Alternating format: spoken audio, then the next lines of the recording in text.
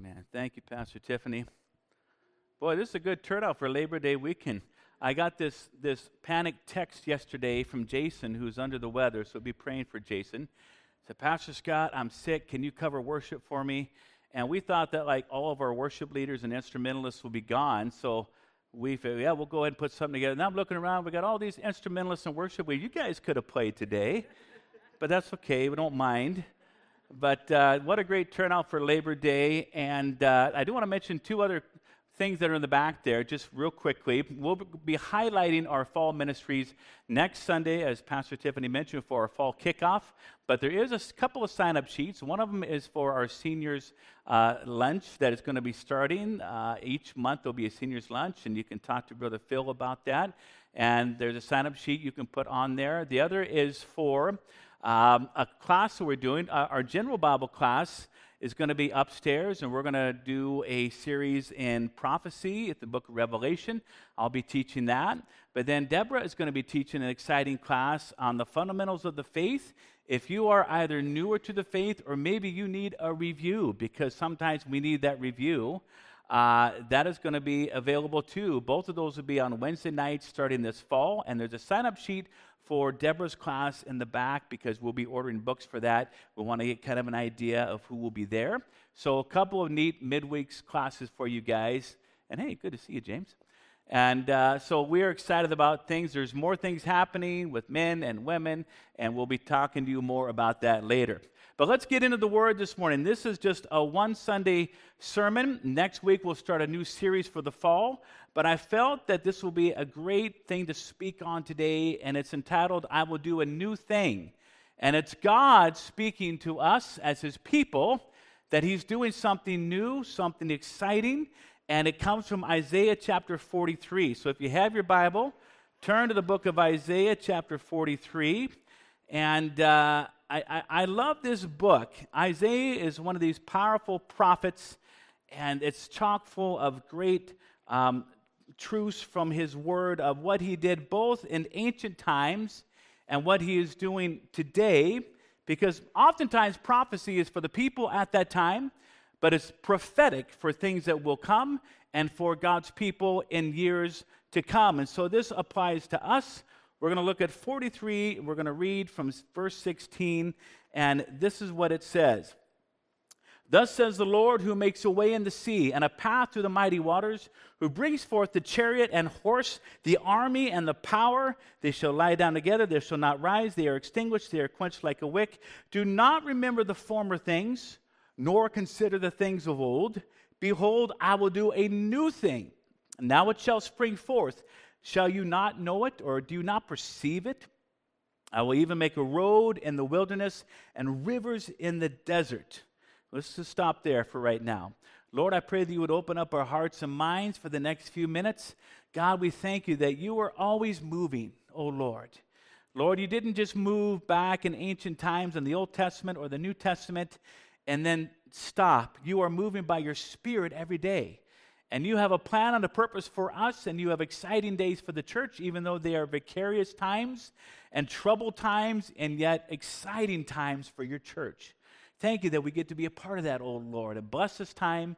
Help us to understand your word and put it into practice. We ask it in Jesus' name. Amen. Amen. So, as we take a look at this passage of Scripture, the first thing I want to say is this. God does not want us to dwell on the past. We're to look forward to the future. And that might seem kind of odd because we're supposed to be thankful for what He's done. Amen? And remember those things and to celebrate those things. And there's nothing wrong with that. But we're going to get to the heart of the matter here. How many like photo albums? Any photo album people? Now, it's a different day and age today. For years, it was actually you had to send in your pictures. They would be processed. Of course, they had regular film, and now there's digital cameras, but you can still make prints. And we have some photo albums, especially when our kids were younger, and we have kind of this collection of them, these leather-bound photo albums, and we cherish those. My mom is picture crazy. Growing up, we could never have a moment's peace because my mom always had her camera ready. And any birthday, any event, let me take a picture. 1, 2, 3, y'all got to pose, y'all got to wait. And that's okay. You cherish those memories. And nowadays, people are taking pictures of all kinds of ridiculous things because the phone is on the camera, right? Oh, look at this. I'm having sloppy joes here at the diner. Let me take a photo of that, and I'll throw that on Facebook. We don't care what you're eating. Or I can't believe I got this horrible injury. Have you ever seen pictures of people's injuries online? We don't want to see your scabby knee that you spilt when you were having fun out on the skateboards. We don't want to see that, right? So let's be a little bit discriminatory. Let's pick and choose. Let's be selective to be effective.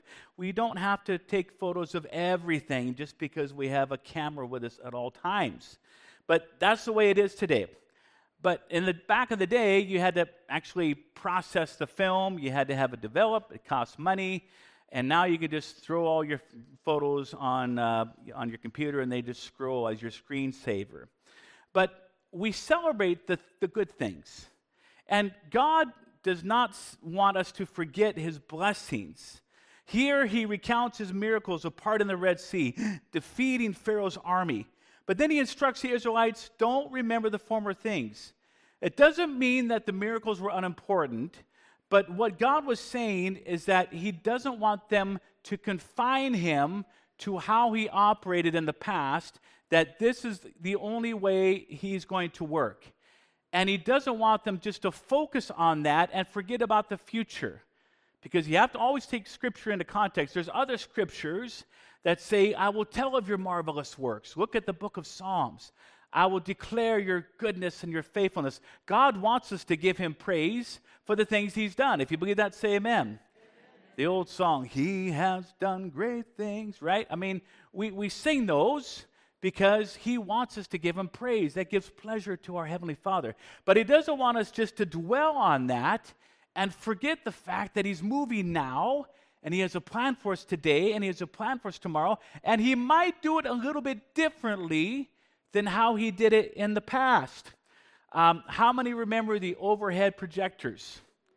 Right? Before PowerPoint and ProPresenter and all the great applications, it was overhead projector. And we were on staff at a church in Washington where it was a big building. It sat about 900 people, so we had to have 2 overhead projectors. And that was pretty high tech, one on this side and one on that side. And they all had to be synced up because you can't get behind. And what they did, which was very special, is had a piece of paper like this, and you go down line by line. It's like, ooh, what's that next line going to be? The anticipation would just kill you. It's like, what's that next line going to be? Oh, sure enough, it's what I thought it was. And they had to be synced up and make sure they did it together so that it made sense, because you don't want to get ahead, you don't want to fall behind. So the overhead projector, that was the technological means by which we sang and praised for years. And then came the slides. The slides were like this flash in the pan, very short-lived way before PowerPoint really got popular. And I was on staff at a church with that. Let's get our worship on slides. That'll be really high-tech. They're color, and they're all professionally printed, and they just project them from the back. And about a year later, then PowerPoint took over. We wasted all this money on slides, and then we wound up changing to PowerPoint anyways. Things change, right? Methodology will change. But this is point number 2. God's mission of love and his message of truth never change. But the methods to share it may. Just like I'm talking about. Technology, maybe the strategies. We live in a post-church, postmodern society. You may hear that. What does that mean, Scott? Well, that means that people today didn't grow up going to church like some of us did. Now, when I was a kid, a lot of people went to church, but still not everybody. But if you go back 50, 60, 70 years, most people were in church on Sunday, especially in the farming communities. If you go to the South in the United States, I'm a dual citizen, so I've got heritage from the South and I have heritage from the North. A lot of people were in church. That was a socially acceptable and expected thing to do. Now, you might not be living for Jesus during the week. You know, you might be hitting the bars and carousing and doing, but you're on church on Sunday and you know the basics of the tenets of faith. You know about Jesus. You know the Ten Commandments. Back in the day, there was prayers in school. You know, those things were standard. That was commonplace.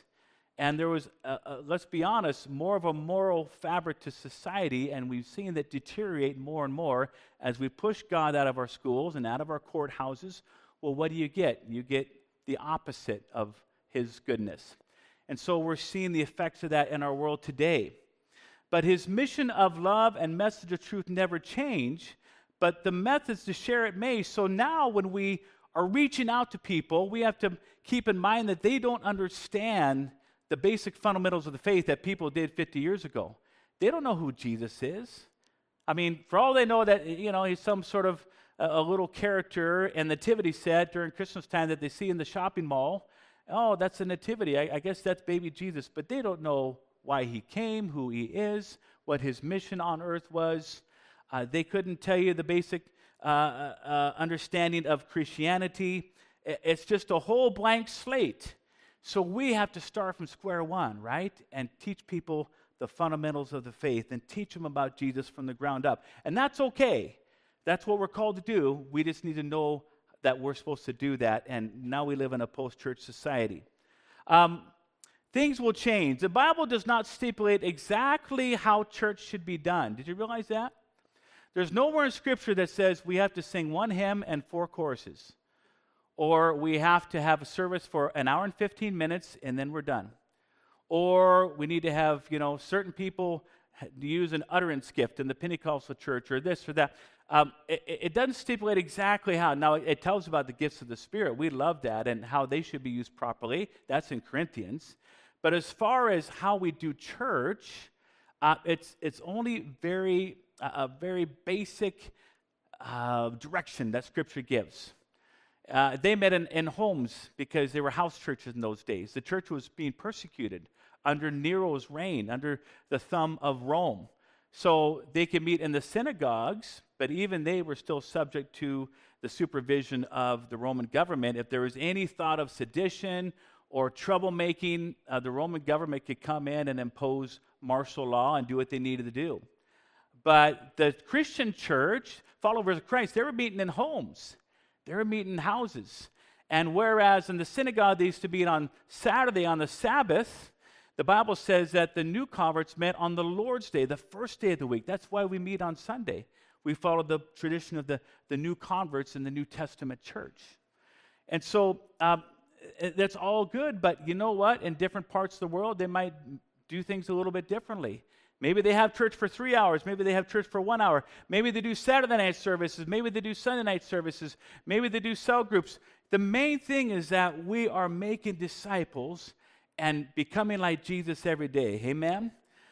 When the Bible tells us in Hebrews, don't forsake the fellowship of yourselves together, that's an important instruction. Don't stop meeting together. Why? Because we need to encourage each other in the faith. Amen? We need each other. No man or woman is an island. And so if you think, I don't really need it, well, that's not what the Bible says. We do need it. I do, and I think you do too, because we encourage each other. Iron sharpens iron. We spur one another on towards love and good works. Now, becoming culturally relevant doesn't mean we compromise our message. You know, it's interesting in churches. There's different ways to do things. And we've pastored several churches through the years, both in the United States and in Canada. We've been a part of different churches. We've visited different churches. Some, it's very seeker-friendly, and that's okay. And so, got to make sure that we have the right kind of coffee in the foyer. By the way, we're planning to bring coffee back. So you say, praise the Lord? All right, we're looking forward to that. You'll see it here this fall. But it can't just be any coffee. For some, it's got to be Starbucks. And we got to have Krispy Kremes, not just the Safeway donuts. We need Krispy Kreme donuts because we got to get those sinners in here, and they're not going to come unless we have the right kind of donuts. Well, it's like I think the love of God and His truth and His Holy Spirit can also draw them besides pastries, but that's just me, right? But, they put a lot of onus in that, and sometimes it's very programmed. We're going to have exactly this many songs. I was on staff at one church, and the pastor I worked with, and I won't mention his name, he's a good guy, he's a friend of mine, but he had it programmed down to the minute of the service, how it would happen. And it was just the way he wants, very structured. So this will go this, and at this time, the doors were open at a certain time, and each song gets a certain amount of time, and then the announcement, it was structured down to the minute. And I was like, okay, I like an order of service, but, I like some freedom and flow too. That's, different strokes for different folks. But God gives us some latitude there. He doesn't get hung up on the details. He knows that we have different styles, there's different personalities, different things will be effective in certain areas that are maybe less effective in other areas. I was a kid in the Fiji Islands as a missionary's kid growing up, and there they call it coconut time. The Fijians, they will show up an hour late to service, and the services will go for 3 hours. And it's just very laid back. Nobody gets really that worried about it. We're going to start singing, and we're going to be singing for a long time, and it's going to be preaching a long time. So if you come late, if you go, well, and so you just take your time. And it was a wonderful thing. Now, in North America, it's a different structure, isn't it? Doesn't quite fly here. But I think maybe a little more freedom and a little less observant of the clock would be a good thing in our church. Amen? Let's always let God do what he wants to do in our lives and in our services. His message of love and truth never change. Our foundation is in the Word of God. He never changes. The Word says there's no shadow of turning in him. Hebrews says he's the same yesterday, today, and forever. If you believe that, say amen. That gives me comfort in a changing world and a very confused, convoluted culture and society where now, everything is up for debate and there's no absolutes according to secular leaders today. But we know that there are moral absolutes. There is right and wrong. There is a way to live. There is a heaven and there is a hell. There is a God and there is a devil.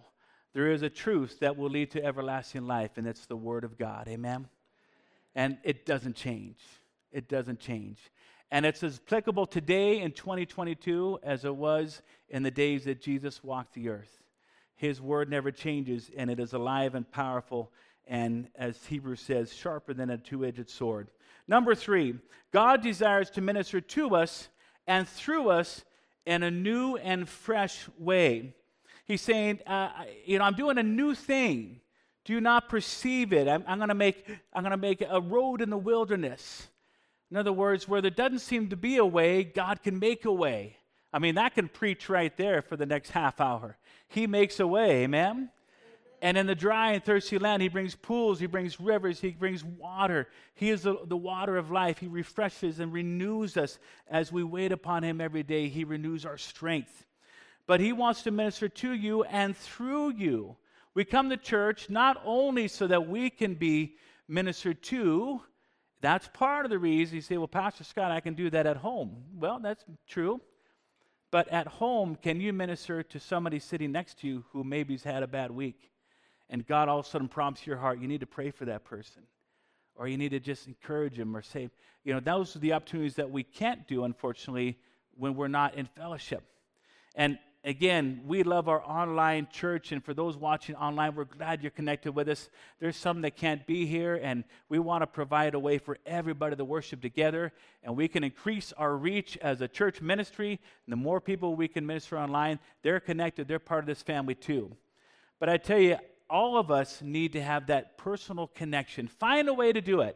Whether it's Sundays, whether it's ministry. I had one of our attendees, one of our regular folks that come and say, Pastor, I'm going to be working on Sundays once September hits. But I want to come on Wednesday. That's going to be my connection point. That's awesome. Praise the Lord. You can get your fellowship there. But we all need the fellowship of the saints. Amen? And I love coming together on Sundays to worship together in him. It's interesting. Sometimes things happen in a new and fresh way. And I remember the first church that we pastored, I've mentioned this before, was in Des Moines, Washington. It's a suburb of Seattle. 15 minutes south of Seattle, you hit Des Moines. And we inherited this big old building. that sat about 350 people, had a balcony, probably about the size of this facility, but it had been shut down, sitting dormant, rats running through the place, garbage in half the Sunday school rooms, and our job was to clean it up, rehab it, and then start a new church. And it was a lot of work. But, God was revealing His truth and His love. And the neat thing is that as we begin to go to work, God would send us people and send us workers because He gives us workers for the harvest. But stuff would happen there that I did not expect. We had an outtake valve for our furnaces. And there was a little pipe in the ground. And the oil company would come, and they would fill up the oil, and that powered our furnace. We had 2 Christian education wings with Sunday school rooms. So we had one wing here, and when we fixed up the building, we had to put fire-rated doors. I was a young pastor, 30 years of age. First church I pastored, I had been an associate for several years before that. And so we got down there, and all of a sudden I was informed, okay, you got to meet with the city planner for South King County. And this is King County. This is Seattle. And you got to meet with a fire marshal, and they'll give you a plan. And so we had an X amount of months, and all of a sudden I'm like a contractor and doing things I had never done before. And I'm this young guy meeting with people that were much older than me and say, yeah, we want to start a church. What do we need to do to get it? So they would mandate different facility upgrades that we had to do. So 20 new fire-rated doors for the CE wing. Those are expensive. Those are a heavy core door where it takes a long time to burn through in the event of a fire. We had to put in a wheelchair lift. We had to put in handrails. We had to have an egress study on the facility. What is that? That means you hire an architect, and they look at the plans you have, and they have to update those plans and make sure that all the safety protocols are met. So all these things I had never done before, but for the first time, I'm doing it, and God gave us the help and the wisdom and guided us through the process, and He even gave us favor with these people. In fact, the city planner, I don't know if he ever went to church, but he said, okay, tell you what I'm going to do, Scott. If you do this amount now, then I'll let you start. January of 2000 was our launch date, and I'm going to give you some time to do the other things over time. And in fact, he showed up one day, he says, hey, my son and I, he had a young son, and he had this big plastic boat that was about like 8 feet long and about 4 or 5 feet high, the kind you put in the backyard, you can climb on it. He says, we wanted to donate to this to you guys for your nursery. Would you like this boat? Here's the city planner, Bob Myers. I said, yeah, that's great, thank you. So he's actually donating to the cause and helped us, and he worked with us, and we started off. And so we launched the church, and God began to send the people. Started with no people. My family, and I borrowed about 4 people from the local AG church that we borrowed for a few months. And they were my worship team / ushers / greeters. They'd be up here and help me play, and then they go to the back, and we only had them temporarily. And God began to send in the people. And, in about a year's time, we had almost 100 people in that church. Praise the Lord.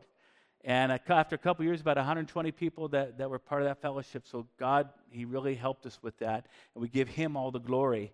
But we had this outtake valve talking about new experiences, and one day I showed up to church, and somebody, for a joke or just to be bad and do something in vandalism, they took a water hose and they stuck it down the oil intake valve, and they flushed out.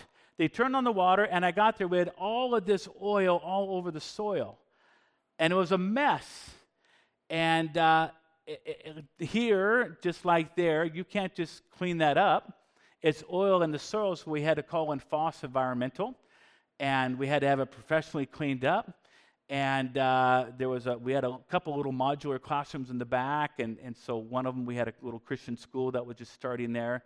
So it affected the use of our building, and it destroyed our furnace, and the oil was just made a mess. But you know what? You just go to plan B. So and when it gets cold, instead of using your furnace, that's what space heaters are for, amen? And thankfully, the worship center was still fine, and the other CE wing was fine, but we had to kind of do a makeshift thing on that side. But every step of the way, God was showing me what to do and how to not only pastor the people and preach and teach, that's fine, but also how to deal with management, how to deal with outside influences, how to deal with catastrophes and conflict resolution.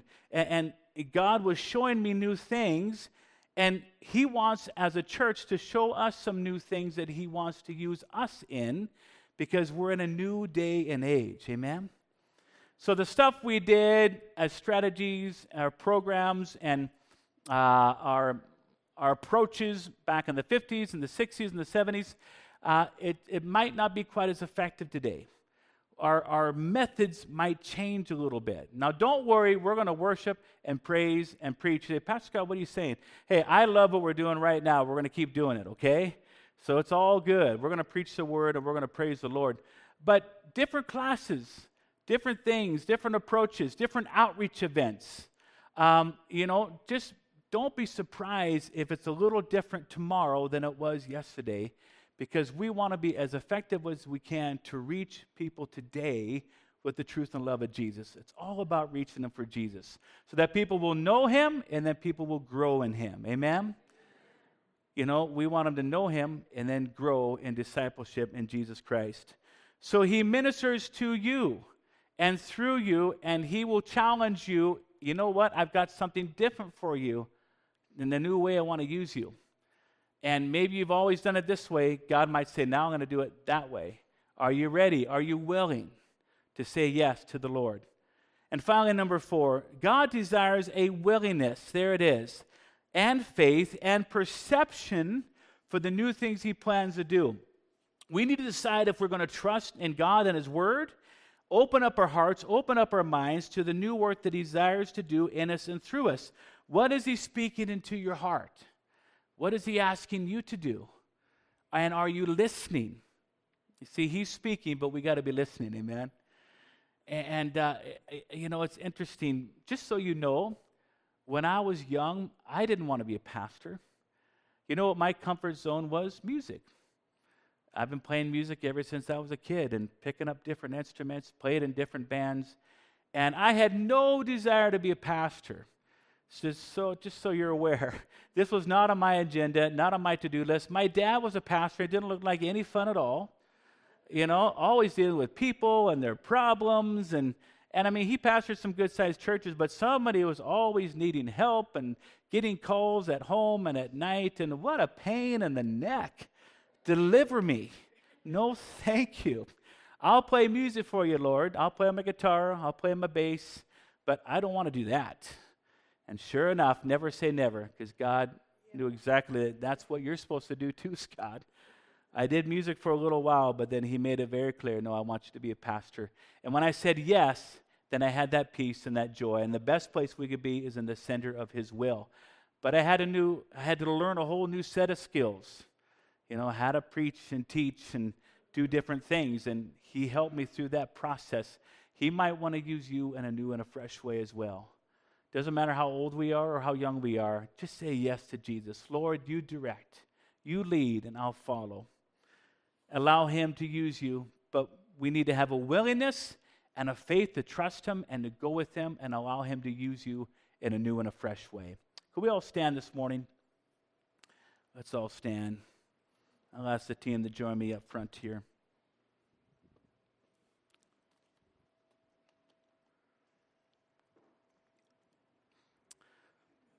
Let's just bow our heads and close our eyes here as we just respond to the Lord this morning. Praise your name. He's so good. Jesus, right now, we just thank you, Lord. We thank you, Lord, that you are with us and that you are doing something new. Lord, we thank you that for everything there is a season. We praise you for the wonderful things you've done, oh God, throughout the years in our lives and in this church, in this community. We celebrate that. We thank you, Father, for your goodness and faithfulness. But we also thank you, Lord, that you are doing a new thing. Lord, let us perceive it. Let us listen to our hearts. You desire to use us individually and also collectively as a church. Jesus, guide and direct us, we pray. just with heads bowed and eyes closed, nobody looking around, please, just for a few moments as we pray. I want to ask you this question. If you say, Pastor Scott, I heard what you said. And to be honest with you, I know that I am not really living for Jesus the way I should. You might know about him. You might even come to church and go through the motions, but you know that you're not truly living for him as the Lord of your life, where he's on the throne of your heart, first place, where he's the Lord of your life. If you know that you're not living for him and you'd like to commit your life to him, it's the best choice you'll ever make. I encourage you, you can do that right now. And I'll pray with you right where you stand.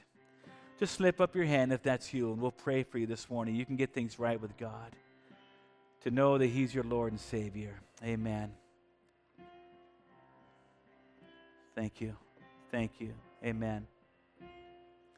Second of all, if you're here and you say, Pastor Scott, would you pray for me?